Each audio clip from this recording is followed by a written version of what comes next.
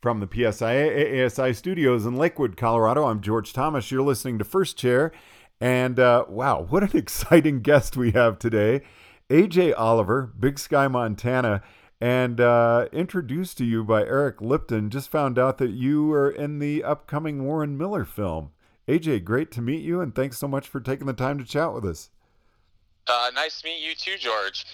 Yeah, I'm excited. Happy to be here. So, one of my sound check questions is, what's your favorite ski movie?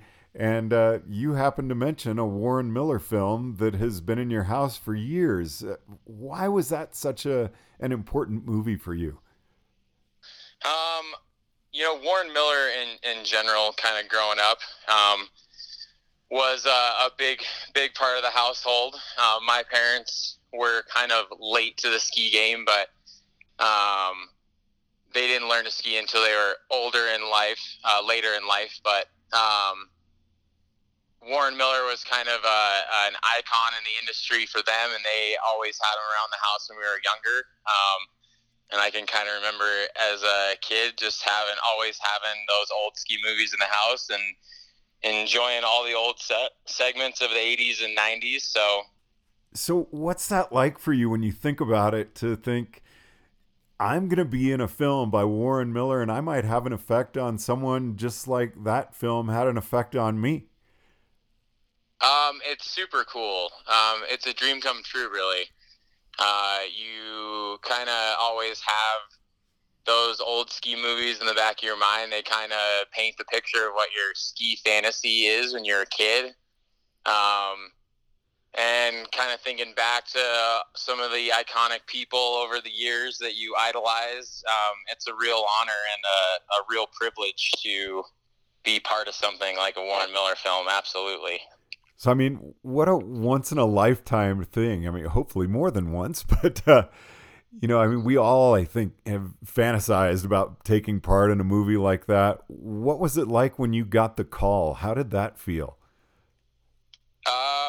It was pretty surreal. I'll never quite forget that phone call. I was standing outside the Keystone Inn after Rocky Mountain Ed staff training, and got a call from Nick Heron. And when you get a call from Nick and he asks you if you want to go cat skiing with Glenn Plake and Brenna Kelleher, the obvious answer is yes.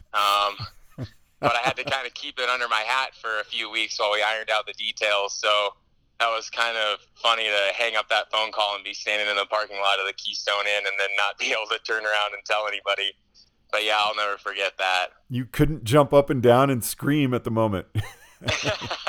Well, internally, I absolutely did. And I told a few people close to me, but I kind of had to play it close to the chest for a few weeks there.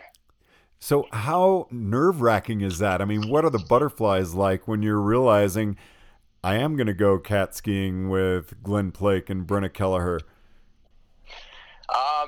It's definitely, you feel like you're in the shadow of some great skiers for sure. An industry legend, and then up and coming PSA icon, Brenna Kelleher. So it can definitely get the butterflies going a little bit, but once you're there and you kind of settle in and get to know people, it starts to become a lot more comfortable experience. That's for sure. So what's the planning session like? You found out you're going to be taking part in this, and then what happens? What are some of the calls, communications that get you to the point that you're actually up there, snapped into your skis, and you're looking down that pitch thinking, wow, I'm about to be filmed doing this? A lot of those preparations, those weeks going into filming, was a lot of communication with the national office and, some sponsorship stuff, and then, logistics with Warren Miller and Volkswagen as far as getting up there and making sure we had everything we needed, and that we were all lined out for, the Canadian border crossing. That's always a fun one when you're going to Canada. So a lot of logistics and phone calls and emails, mostly travel stuff, but, some legal stuff and paperwork stuff that you got to get done. So a lot of the administrative side of stuff is kind of what you're busy with leading up to all the fun. And then I want the nitty gritty on things like costuming, and as you're getting prepared, who all's there taking care of you, getting to look just so before you start sliding? So I worked pretty closely with National on what we would wear. Patagonia and Volkswagen and Montgay, kind of our three big sponsors, were pretty instrumental in making sure everything went well and went smooth, and that we had everything that we needed. So working closely with Patagonia and with National to get in the right garb, and making sure that we're representing Patagonia and that everything matches and looks good. So yeah, a lot of communication with the National office, with Nick and with Sue and all the marketing guys there. They were really supportive, getting us going and getting us up there and ready. Now you're standing at the top of this pitch. You click into your bindings. You look over. You see Brenna. You see Glenn. And you look down this pitch that you've never skied before. You don't have a chance to practice or do anything there. I mean, are you directed at all? Again, what's going through your head before you push off? Yeah, there is that challenge there with not getting to do it twice, because they like nice fresh snow in the shots with no tracks. So you kind of got your one shot to really nail it, and you try to scout things out as best you can from the bottom or on your way up. But sometimes you are going into stuff blind, so there's a lot of trust and communication. You kind of learn to develop a good relationship with the people filming you, and Chris Patterson was an awesome guy to have there working with us. He's got a ton of experience in the industry and lots of years with Warren Miller. So working with him was great, because he really made things easy for us newbies. But you're standing at the top there trying to bring it without crashing. And again, do they give you direction? Are you supposed to be 2 turns behind Plake? Or, I mean, how does that work? Or do you just cut loose? No, there's definitely a lot of collaboration between the director and the skiers. Usually the setup, would be with the 3 or however many athletes, up high on the hill, and then whoever's filming you down low, hopefully looking for multiple shots so you can kind of get all of you doing something interesting. There's a lot of efficiency of time and movement that goes into the whole process. So AJ, I don't want to harp on this too much, but it's just stuck in my head of how does this take place? Again, you're on a slope that you haven't skied with 2 people that I'm assuming you haven't really trained with a lot. How do you go into this? Are you communicating with Brenna and Glenn? And I'm really fascinated by the whole process. Yeah, and it was an interesting process to learn. It was a new side of the sport, but there's a lot of collaboration on the hill between the skiers and the director, and then between us 3 skiers on. When we're looking at a hill, what each of the skiers is kind of thinking they might want to do, or if you have something that looks cool that you really want to go do or try. The director is always going to try to accommodate that, but there's a lot of communication up and down the hill about, can you come here? Can you come there? Can you make a left around this tree? Can you give me a right footer and then a left footer over this break? So there's a lot of 2-way radio communication up and down the hill, kind of mapping your way down the hill so you can use your time and your movement most efficiently. So are you actually on a little headset like they use on motorcycles or whatever for communication, where someone's talking to you via radio, you're hearing it and you can communicate back, but I mean, you don't have to have a radio on you? No, actually. So all of us ski with radios. You do? Yeah. So at the beginning of every shot, you count yourself in. So you give the director a 3, 2, 1 countdown into your shot so they can time the camera properly and not be using more memory than they need to.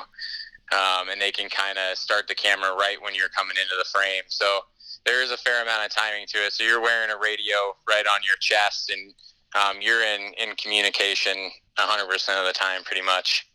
Now, I don't want to make you uncomfortable with this question or anything, which means I'm about to make you really uncomfortable, but I just want you to talk a little bit about yourself. What is it about you, your skill set, that made Nick, or prompt Nick to call you to be in the movie?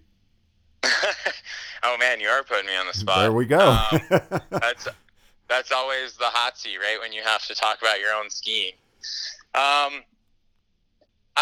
I think, and I hope that the reason why Nick chose me is because there is an inspiring aspect to my skiing, and I think that my personality and that my love for the sport really comes through just in watching me out on the hill, and I suspect that that's the reason why Nick was going to choose me for this, or chose me for this opportunity. But yeah, it's always kind of tough to talk about your own skiing a little bit, but. Okay, I know that was an unfair question to pop on you, so I don't want to make you dwell on that anymore. But I'm also thinking here, you know, when you have to do a ski off or something, I remember the first time I went through an instructor tryout and they're just watching you, and what's going through your mind? What are the butterflies like in your stomach? You know that people are there. They're in a helicopter shooting you. I mean, there's so much money going into this shot, and you've got to nail it. Is any of that in your mind at all, or are you just completely focused on the task ahead?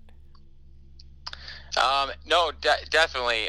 Nervousness comes into it for sure. But I think that's a healthy part of any competition or any situation that you're looking to perform in. So it's not necessarily about trying to get rid of the nervousness or deal with it or manage it.